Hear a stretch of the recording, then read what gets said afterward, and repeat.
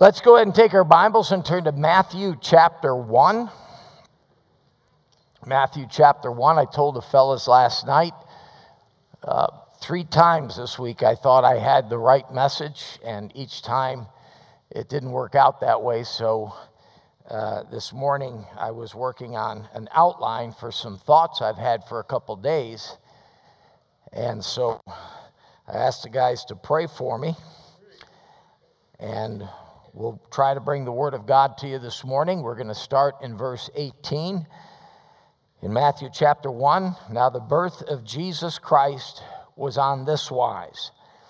When his mother Mary was espoused to Joseph, before they came together, she was found with child of the Holy Ghost. You know, so many people say they want to update the language of the Bible. I like that language. That sounds a little bit lofty and poetic, and yet conveys a great truth. The Bible says she was found with child of the Holy Ghost. Now, we say that, but the implications of that are so profound. And the Bible says in Adam all die. And so the seed of man is corrupt. God just bypassed that whole program and performed a miracle to bring our Savior into the world. The Bible says in verse 19, then Joseph, her husband, being a just man, not willing to make her a public example, was minded to put her away privily. A couple of things you might notice in this verse. It says he was a just man, and so he knew what the law said about someone being pregnant out of wedlock. And so his fiancée here is in that position, but he wasn't willing to make her a public example. The gentleman in him, the charity in him.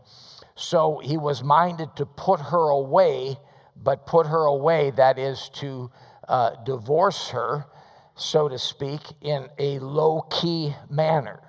To do it privily.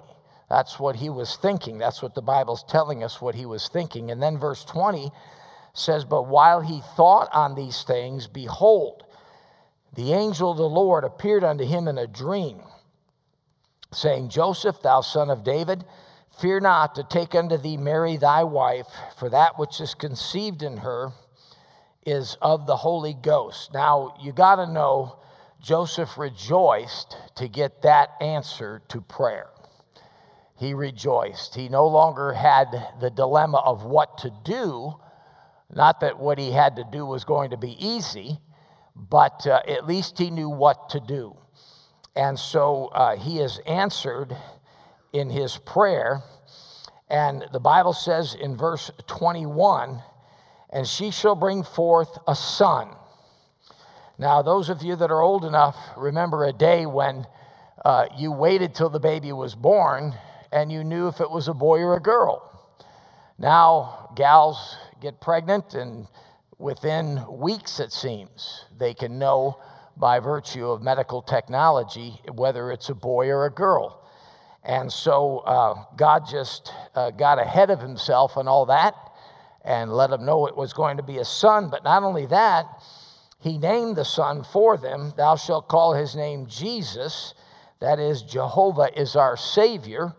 And he shall save his people from their sins. Now all this was done that it might be fulfilled, which was spoken of the Lord by the prophet, saying, behold, a virgin shall be with child, and shall bring forth a son, and they shall call his name Emmanuel, which being interpreted is God with us. And this prophet is Isaiah. The verse quoted is Isaiah chapter 7 and verse 14. And folks, if you want to know the full meaning of this day tomorrow, and it's all of its implications historically and spiritually, is those last 3 words in verse 23, God with us. God with us. That is the long and the short of it. Then Joseph, being raised from sleep, did as the angel of the Lord had bidden him, and and took unto him his wife, and knew her not till she had brought forth her firstborn son, and he called his name Jesus. So Mary was not a perpetual virgin. Jesus had siblings, and Joseph and Mary had a normal husband and wife relationship after Jesus was born. And in chapter 2, the Bible says, now when Jesus was born in Bethlehem of Judea, in the days of Herod the king, behold, there came wise men from the east to Jerusalem. Now these men could have been any one of these things or a combination of them, astronomers, not astrologers, but astronomers. And they could have also been philosophers as well as prophets. You have an example of a Gentile prophet in the book of Numbers in Balaam. And these guys were probably a combination of all three of these. And they are in tune with the scripture and in tune with what God's doing here, because it says in verse 2, saying, where is he that is born King of the Jews? For we have seen his star in the east and are come to worship him. When Herod the king had heard these things, he was troubled, and all Jerusalem with him. And when he had gathered all the chief priests and scribes of the people together, he demanded of them where Christ should be born. And they said unto him, in Bethlehem of Judea, for thus it is written by the prophet. Now, I want you to consider something. We won't elaborate on this, but it's worth thinking about. This insecure Roman ruler knew enough to bring the Jewish religious leaders together and say, hey, what does your book say about this? And they were able to figure out where and that the time when was now. And it's just amazing that their religious leadership wanted no part of this and had Christ crucified simply because it inconvenienced them in so many ways. And the Bible says, verse 6, and thou, Bethlehem, in the land of Judah, art not the least among the princes of Judah, for out of thee shall come a governor that shall rule my people Israel. Then Herod, when he had privily called the wise men, inquired of them diligently what time the star appeared. And he sent them to Bethlehem and said, go and search diligently for the young child, and when ye have found him, bring me word again, that I may come and worship him also. And when they had heard the king, they departed, and lo, the star which they saw in the east went before them, till it came and stood over where the young child was. Now, something to keep in mind, in the scripture, a star can mean one of two things. It could mean one of those big blazing bodies in the solar system or somewhere in the universe, not unlike our sun, or it can also mean an angel. And in this case, I believe it was an angel, because I don't think for a second we believe something as big as the sun was floating around just above them and leading them to the manger. And when they saw the star, they rejoiced with exceeding great joy. And when they were come into the house, they saw the young child with Mary, his mother, and fell down and worshiped him. And when they had opened their treasures, they presented unto him gifts, gold and frankincense and myrrh. And we will come back to those three gifts in just a moment. And being warned of God in a dream that they should not return to Herod, they departed into their own country another way. And when they were departed, behold, the angel of the Lord appeareth to Joseph in a dream, saying, arise and take the young child and his mother, and flee into Egypt, and be thou there until I bring thee word, for Herod will seek the young child to destroy him. When he arose, he took the young child and his mother by night and departed into Egypt. Now they are refugees. On top of all of this amazing understanding of this situation that Joseph got and all that Mary was going through and just having a baby, a miracle baby, now they're going to be fleeing, and they are now refugees. And verse 15 was there until the death of Herod, that it might be fulfilled which was spoken of the Lord by the prophet, out of Egypt have I called my son. And if you would, you could look at Egypt as a sort of sanctuary nation for Israel, starting with Joseph, and then the nation of Israel being incubated there and multiplying and becoming a great number, and then Moses and all of them coming out of Egypt. Now the Son of God is going back there for a while for protection. And the Bible says in verse 16, then Herod, when he saw that he was mocked of the wise men, was exceeding wroth, and sent forth and slew all the children that were in Bethlehem and all the coast thereof from 2 years old and under, according to the time which he had diligently inquired of the wise men. And I one time got curious about that number. I thought, well, what sort of number would this constitute? And looking it up, and the best that I could get in researching it out, and all the different commentators that seemed to know what they were talking about, believe it or not, the number was in the realm of about 50 babies. 50 babies in that region that were at that age. Now, I don't know how they exactly figured out there were that many at that particular age, but that's what's estimated. And the Bible says in verse 17, then was fulfilled that which was spoken by Jeremy the prophet, saying, in Ramah was there a voice heard, lamentation and weeping and great mourning.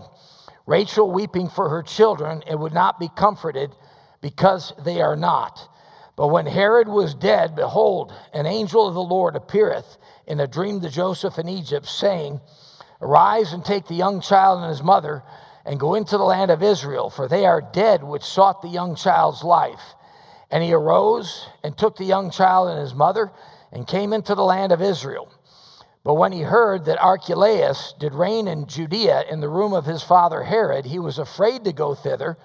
Notwithstanding, being warned of God in a dream, he turned aside into the parts of Galilee.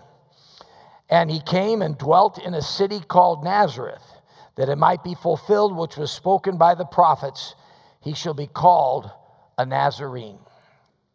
Let's go to the Lord in prayer. Father, we thank you for that which we've already experienced in worshiping you this morning and in fellowship with one another. Help us now in these moments that we have in the scripture to come to a better understanding of that which you'd have us to know. Father, for your people, that we would gain a greater appreciation of what great things that you did in sending your Son into this world and to be made flesh like unto us and to redeem us through the Lord Jesus Christ. Father, we pray for anybody without Jesus Christ this morning, either in this building or looking in online. Father, we pray that this would be the day of days for them, the Christmas to remember, when they receive the greatest gift of all, the gift that Paul said is an unspeakable gift, the gift of eternal life through the Lord Jesus Christ. For it's in his name we pray. Amen. I want to talk to you this morning about this birthday that we're celebrating. And I really think that Christmas is one of the oddest birthday celebrations that there is. People come to the party and bring gifts for each other, but seemingly not for the one whose birthday that it is. An Episcopal priest in a large metropolitan area on Christmas Day came to the church, and he noticed that in the manger scene, the nativity scene, he noticed that the little baby Jesus was missing. And with that, he rushed out the door of the church, and he saw walking away from him down the sidewalk a little boy with a red wagon pulling the baby Jesus inside the wagon. And so the priest walked up to him and he said, my fine lad, he said, where did you get that passenger you're pulling around? And he said, well, I got him there in the church. And he said, well, why do you have him there in the wagon? And the little boy said, I've been praying that God would give me a little wagon for Christmas. And I promised him that if he gave me the wagon, I would give Jesus a ride around the block in it. And so I want to talk to you a little bit this morning about gifts. Really, when you get down to it, many of us have done some shopping. I'll have to admit, I'm a typical guy. I've done minimal amount of shopping. Although I did take my wife Saturday afternoon, and drove her around for several hours. And believe it or not, we ended up and down Eagle Road yesterday. Now, I consider that I probably won't get the martyr's crown, but if I get the martyr's crown, that'll be part of the reason I get the martyr's crown. And so a lot of shopping for gifts. But you want to know something? I think the greatest gift that we could give one another, in all honesty, if we're truthful as Christians, is the gift of really, genuinely praying for one another. I can't think of anything greater than that, than honestly praying for one another. In front of me, I have a copy. The family gave me this, but this is a copy of Ricky Peterson after she went home to be with the Lord. This is a copy of her prayer list for me and my family. It was found in her prayer file with a prayer for all different sorts of people and categories and stuff. And I look at this, and I look at the things she was praying for. And honestly, as I think about that, I can't think of a greater gift than to pray one another. By all means, get people the best gift that you can with your dollars and your cents, but don't forget to give them the greatest gift of all, and that would be the gift of prayer. And the Bible says, unto him that is able to do exceeding abundantly above all that we ask or think. And so what greater gift could we give to one another? And then to the Lord Jesus Christ himself, tell others about him. Tell others about him. During this time of year, people turn their attention at least to the name of Christ and some variation of the truth of this, sometimes mixed in, of course, with commercialism and a lot of unbiblical religious traditions, of course.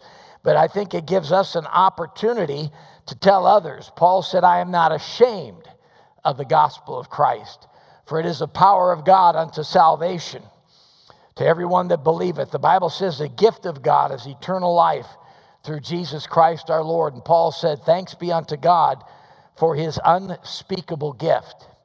But what I'd like to focus on this morning for a few minutes is if you look back at chapter 2, here, I want to call your attention to verse 11 and those three gifts that the wise men gave: the gold and the frankincense and the myrrh.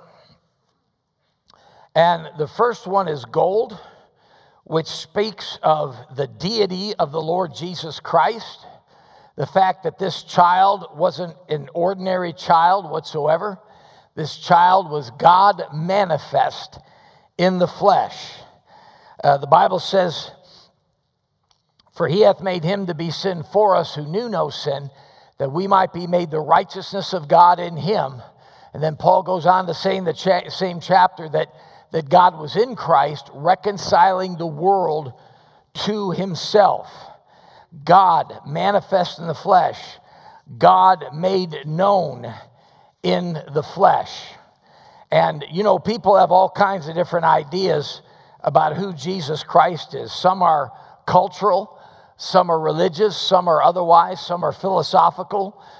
You got the Democrat Jesus, who is against Wall Street, and he's for reducing our carbon footprint, and he's for printing money. But then you have the Republican Jesus, who is against tax increases and activist judges. He's for family values, and he is for owning firearms. You got the therapist Jesus, who helps us cope with life's problems, heals our past, tells how valuable we are and not to be so hard on ourselves. Then there's the Starbucks Jesus, who drinks fair trade coffee, loves spiritual conversation, drives a hybrid, and goes to film festivals. And we could go on and on and on, but is that really the Jesus of the Bible? And this gold speaks of who he is. God manifest in the flesh, the Bible says. God manifest in the flesh. The Bible tells us he's the last Adam. The Bible tells us he's our advocate. The Bible tells us he's the Almighty. The Bible tells us he's Alpha and Omega. He's the Amen. He's the angel of Jehovah. He's the anointed. He's the apostle. He's the arm of the Lord. He's the author of Scripture. He's the beginning and the end. He's the beginning of the creation of God. He is the beloved. He is the beloved Son. He is the beloved and blessed and only potentate. He is the branch. He is the bread. He is the bridegroom. He is the bright and morning star.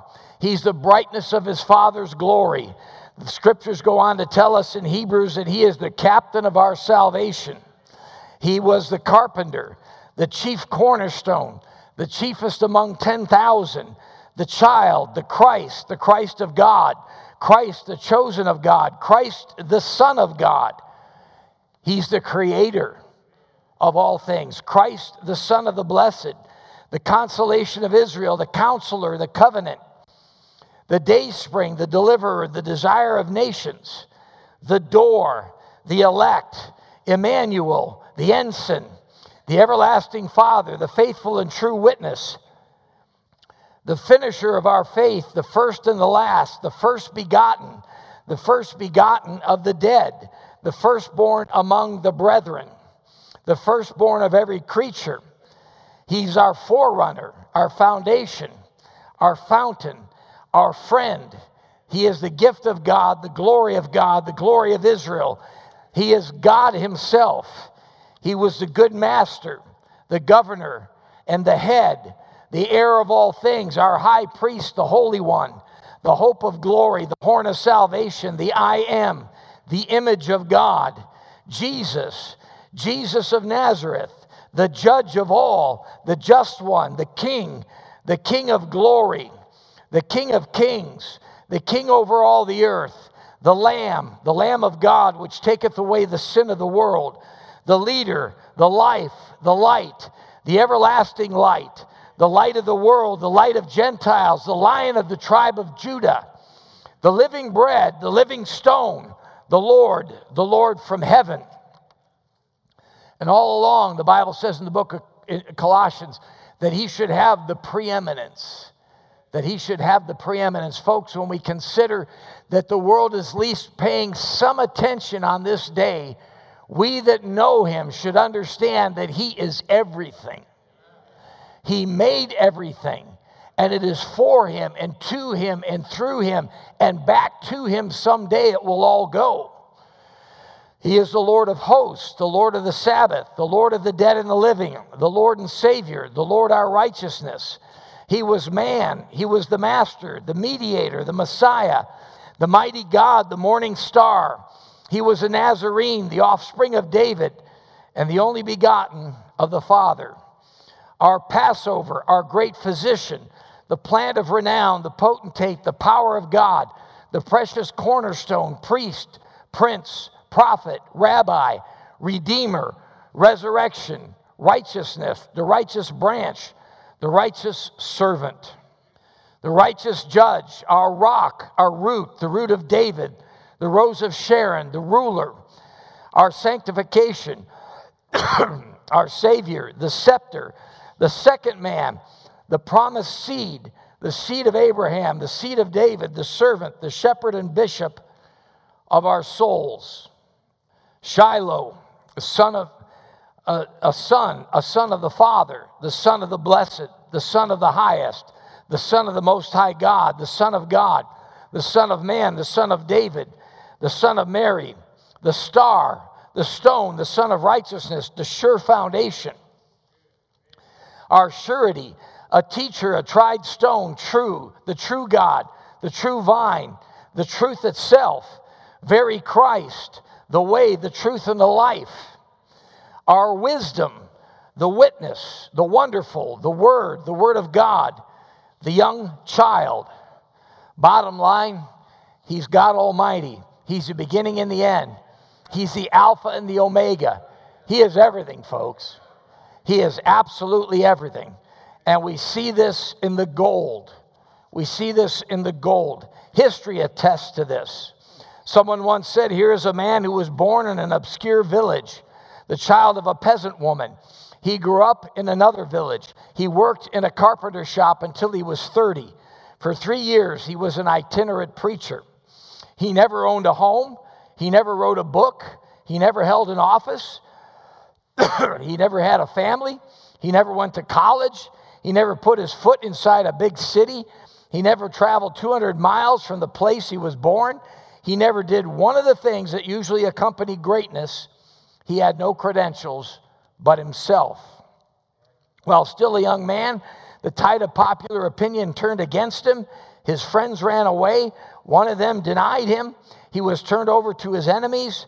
He went through the mockery of a trial. He was nailed upon a cross between two thieves. While he was dying, his executioners gambled for the only piece of property he had on this earth, that is his coat. And when he was dead, he was laid in a borrowed grave through the pity of a friend. 19 long centuries have come and gone, and today he is the centerpiece of the human race and the leader of the column of progress. We are well within the mark when we say that all the armies that ever marched, all the navies that were ever built, all the parliaments that ever sat, and all the kings that ever reigned put together have not affected the life of man upon this earth or as powerfully as that one solitary life. The gold. The gold. The Bible says, but under the sun he saith, thy throne, O God, is forever and ever. A scepter of righteousness is the scepter of thy kingdom. For unto us a child is born, unto us a son is given, and the government shall be upon his shoulder, and his name shall be called Wonderful, Counselor, the Mighty God, the Everlasting Father, the Prince of Peace. And now we see God with us. We see the majesty of it. We see the mystery of it. And we see the mercy of it in all that we see in the scriptures. And for me to exhaust this particular subject this morning, I'd have to read to you every verse from Genesis 1:1 to the end of Revelation chapter 22, because in the end, it's all about him. And so we see the gold. But notice the next thing that they brought. The next thing they brought was frankincense. Frankincense. And so what does the frankincense represent? It represents prayer. It represents in the Old Testament that incense that was constantly coming up from the altar of incense. And God saw it as a savor. And it represents prayer. And it speaks of the Lord Jesus Christ as our high priest. Now, we talked about prayer being a great gift that we can give to one another. But I want you to see that Jesus gave that gift to us long ago. Take your Bibles and go to John chapter 17. John chapter 17.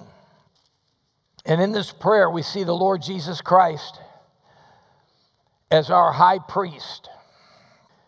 Verse 1, these words spake Jesus, and lifted up his eyes to heaven, and said, Father, the hour is come. Glorify thy Son, that thy Son also may glorify thee, as thou hast given him power over all flesh, that he should give eternal life to as many as thou hast given him. And this is life eternal, that they might know thee, the only true God, and Jesus Christ, whom thou hast sent. I have glorified thee on the earth. I have finished the work which thou gavest me to do. And now, O Father, glorify thou me with thine own self, with the glory which I had with thee before the world was. I have manifested thy name unto the men which thou gavest me out of all the world. Thine they were, and thou gavest them me, and they have kept thy word. Now they have known that all things whatsoever thou hast given me are of thee. For I have given unto them the words which thou gavest me, and they have received them, and have known surely that I came out from thee, and they have believed that thou didst send me. And I want you to notice verse 9. I pray for them. I pray not for the world, but for them which thou hast given me, for they are thine. Folks, the Lord Jesus Christ has been praying for us ever since. And he is our high priest at the right hand of the Father. And if you know him this morning, he is your intercessor. He is your mediator. The Bible says there is one God and one mediator between God and man, the man Christ Jesus. Just yesterday evening, praying at men's prayer meeting, I was praying there with Dylan Lockwood and I were praying together.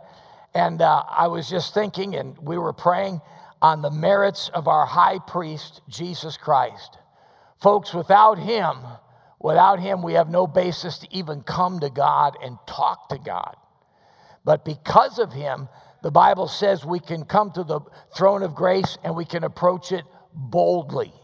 We can come boldly. Now, that doesn't mean we come flippantly, but it means we can come without fear of rejection. We can come without being rebuffed and knowing that we're not going to be turned away, because we come in his person and we come on his merits.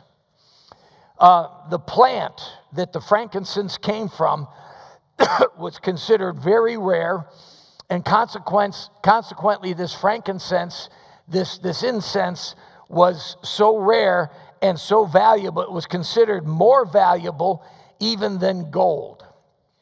And I would suggest to you this morning that true prayer is like that. It's more valuable than gold, folks, because it is so rare. And then the last one, if you'll take a look with me at our verse again, chapter 2, verse 11 in the book of Matthew, notice that third gift that they bring. Notice the third gift that they bring. They bring myrrh. They bring myrrh. Myrrh was used in embalming. It too, likewise, was very rare and very precious. And it suggests Christ's suffering for us as he was born to die for us. That was the purpose of Christ coming into the world, that he might be born to die for us. If our greatest need, someone said, had been information, God would have sent an educator. If our greatest need had been technology, God would have sent us a scientist. If our greatest need had been money, God would have sent us an economist. But since our greatest need was forgiveness, God sent us a Savior. Born to die. Take your Bibles and turn to Isaiah chapter 53. Isaiah chapter 53, and this is arguably the greatest chapter in the Old Testament, prophetically speaking of Jesus Christ. And I want us to take a look at this chapter because this speaks of the myrrh. This speaks of that suffering. And if you'll notice the first 3 verses, we see the suffering of rejection. We see the suffering of rejection. Look at verse 3. He is despised and rejected of men, a man of sorrows and acquainted with grief. And then notice this sad statement. And we hid, as it were, our faces from him. He was despised, and we esteemed him not. Folks, the patriarch of the family wasn't welcome. The architect of the universe was not known on the planet that he put man and created man. He was rejected. Notice verses 4 through 6. In verses 1 through 3, we have the suffering of rejection. In verses 4 through 6, we have the suffering of burden bearing. The suffering of burden bearing. It says in verse 4, surely he hath borne our griefs and carried our sorrows, yet we did esteem him stricken, smitten of God, and afflicted. Do you know, when you look at the life of Jesus in the 4 Gospels during his earthly ministry, you realize that for the most part, they did not bring Jesus their joys.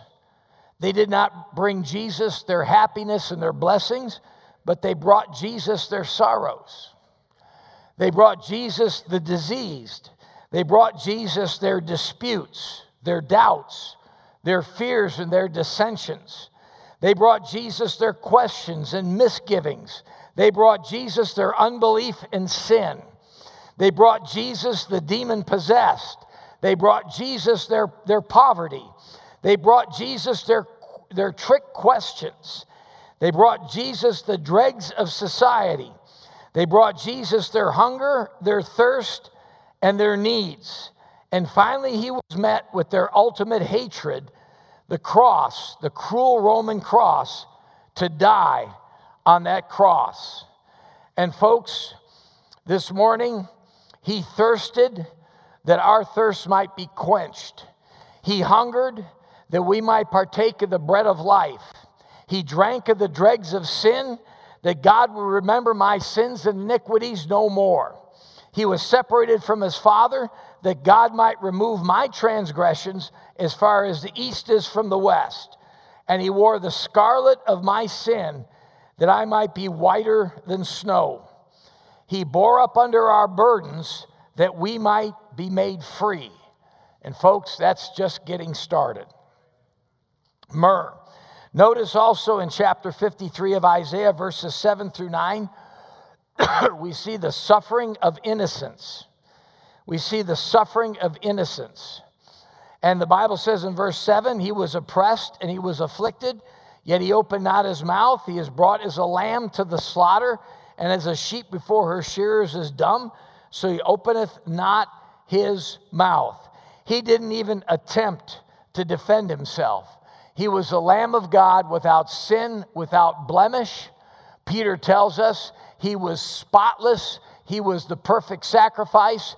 John the Baptist said, behold, the Lamb of God, which taketh away the sins of the world. And he suffered in innocence. And then if you look at verses 10 through 12, he suffered the suffering of obedience. And the Bible says in verse 10, yet it pleased the Lord to bruise him.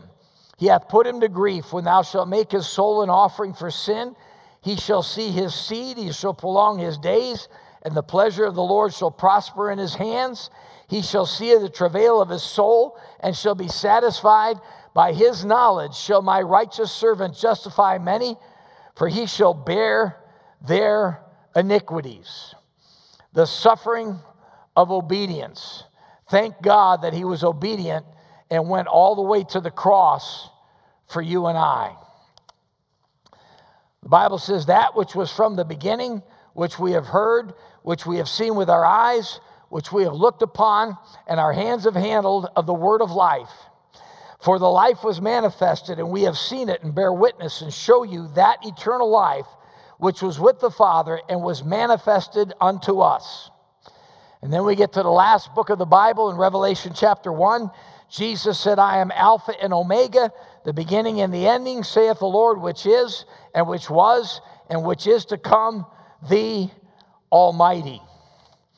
Folks, when we think of Christmas today, and we think of all the gatherings and the good times together, and the parties, and the food, and the gifts, and fellowship with friends and family, let's remember something this morning, that it is all about Him. It is all about Him. In fact, folks, that's what life is all about. Period. End of conversation, folks. When the Bible says He is Alpha and Omega, the beginning of the alphabet in Greek and the end of the alphabet in Greek, the beginning and the end, He is the Creator. He is the one that's going to be throughout eternity. He has already defeated Satan, folks. Satan just doesn't know he's beat. But we read the book, you get to the end of the book, He has already defeated Satan. And the last thing I want to say this morning is if you're not saved, He wants to save you and give you eternal life. He's reaching out to you right now. He says, him that cometh to me, I will in no wise cast out. Come unto me, all ye that labor and are heavy laden, He said, and I will give you rest. He suffered rejection so that you might have acceptance with God. He suffered burdens that you might have a place to cast yours. He suffered silence before His accusers that He might speak on your behalf. He suffered pain that you might have pleasure. He suffered guilt that you might be made innocent. He suffered sorrow that you might have joy, and loneliness that we might have love. He suffered desertion that we might have a friend that sticks closer than a brother. He was condemned that we might be justified. He was bound that we might be made free. He was a prisoner that we might be released. And He was homeless that we might have a mansion in heaven. Folks, when the little baby Jesus came into this world in the womb of that tender little girl, Mary, they had no place for him in the inn. It was all sold out, and he had to go into the barn with the animals. And folks, I hope this morning that when he comes to your heart, you won't turn him away. You won't turn him away. I would imagine the innkeeper sooner or later found out who it was that he had turned away and had his regrets. But let me tell you something. It'll not be like the regrets you'll have throughout all eternity if you turn away God's gift for your soul, eternal life through Jesus Christ. The Bible says you and I, every one of us has a sin problem. All have sinned and come short of the glory of God. And the biggest question in your life today has nothing to do with your career, has nothing to do with your family, has nothing to do with your portfolio, has nothing to do with your retirement, has nothing to do with your health. It has to do with what are you going to do with your sins before you get to God in judgment. The Bible says it's appointed unto men once to die, but after this the judgment. And in the end, you have got to have those sins taken care of. Religion will not take care of them for you. The waters of baptism will not take care of them for you. You can't work your way through it. Once you've committed crimes, being a good person after that doesn't take care of those crimes. There is a payment that must be made. And a sin against an eternal God requires an eternal payment. And God manifest in the flesh, died on the cross for your sins. And the Bible says the blood of Jesus Christ, God's Son, cleanses us from all sin. He died, he was buried, he rose again the third day from the dead, and he is at the right hand of the Father, even right now, making intercession for us. And if you will trust him as your personal Savior, he will make intercession for you this morning. Let's bow for a word of prayer. Heavenly Father, we thank you for your word this morning, and we pray for anyone within earshot in this building and looking in online that does not know Christ as their personal Savior, that has not had the sin problem taken care of, that they would turn to the Lord Jesus Christ and realize that he didn't stay a baby in a manger. He grew up to be a man, and in the prime of his life was crucified for their sins and wants to give them eternal life. He said, him that cometh to me, I will in no wise cast out. Paul said, whosoever shall call upon the name of the Lord shall be saved. With our heads bowed and our eyes closed, if you're here this morning and you've never received Jesus Christ as your personal Savior, I didn't say anything about church membership. I didn't say anything about baptism. I didn't say anything about being a good person. The Bible says, for by grace are ye saved through faith, and that not of yourselves. It is a gift of God, not of works, lest any man should boast. If you've never received God's gift to you, eternal life through Jesus Christ, by faith, would you right now, where you're at, sitting in your seat or looking in at home, online, would you tell the Lord that you know you're a sinner? Just tell him in the best way you know how, in prayer. He's hearing you this morning. If you'll speak, if you'll open your heart to him, he will hear you. And admit to him that you need salvation. Admit to him that you know you've sinned against his holy law. And the only recourse you have is his Son, Jesus Christ, the Lamb of God that takes away the sins of the world, and receive him as your gift of eternal life from him. Folks, today and tomorrow, there'll be a lot of gifts exchanged. And you only have two choices with a gift when it's offered to you. You can accept it or you can reject it. Will you accept this gift that God is offering you this morning through the Word of God? For the wages of sin is death, but the gift of God is eternal life through Jesus Christ our Lord. God wants you to receive that gift. He wants you to spend an eternity with him. But he can't take you in the condition you're in. He can't take you with your sins on you. Those sins must be cleansed. Those sins must be paid for. And the only currency God will receive is the blood of Christ. And by faith, you can receive that blood right now. You can trust Christ as your personal Savior. He will be your advocate. He will be your high priest and your eternal Savior. Heavenly Father, help those that are listening now to open their hearts to you. Help them to receive Jesus as their personal Savior.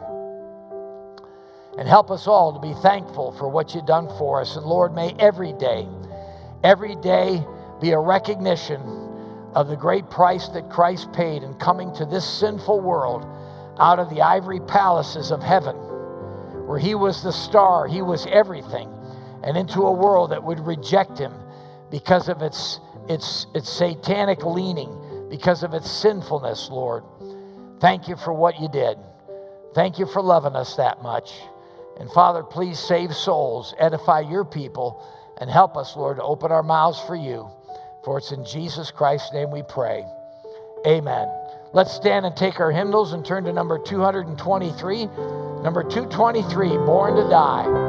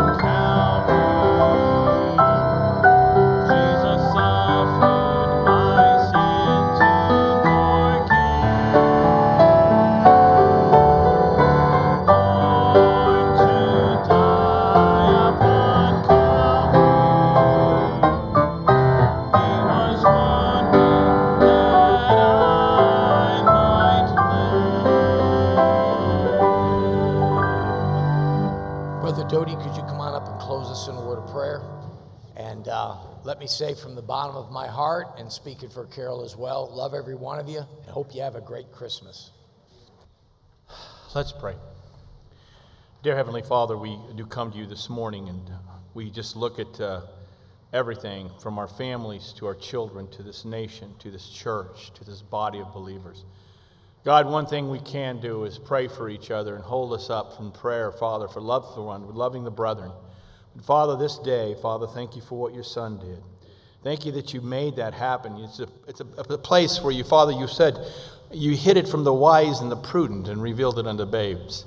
Thank you, God, we were those babes that acknowledge Jesus Christ as our Savior. So, Father, be with us today as we go, everybody into their own place. And, Father, let us realize that all this is made possible because of your Son, our Lord Jesus Christ. So be with us today and bless everyone where they go to their homes or as they travel.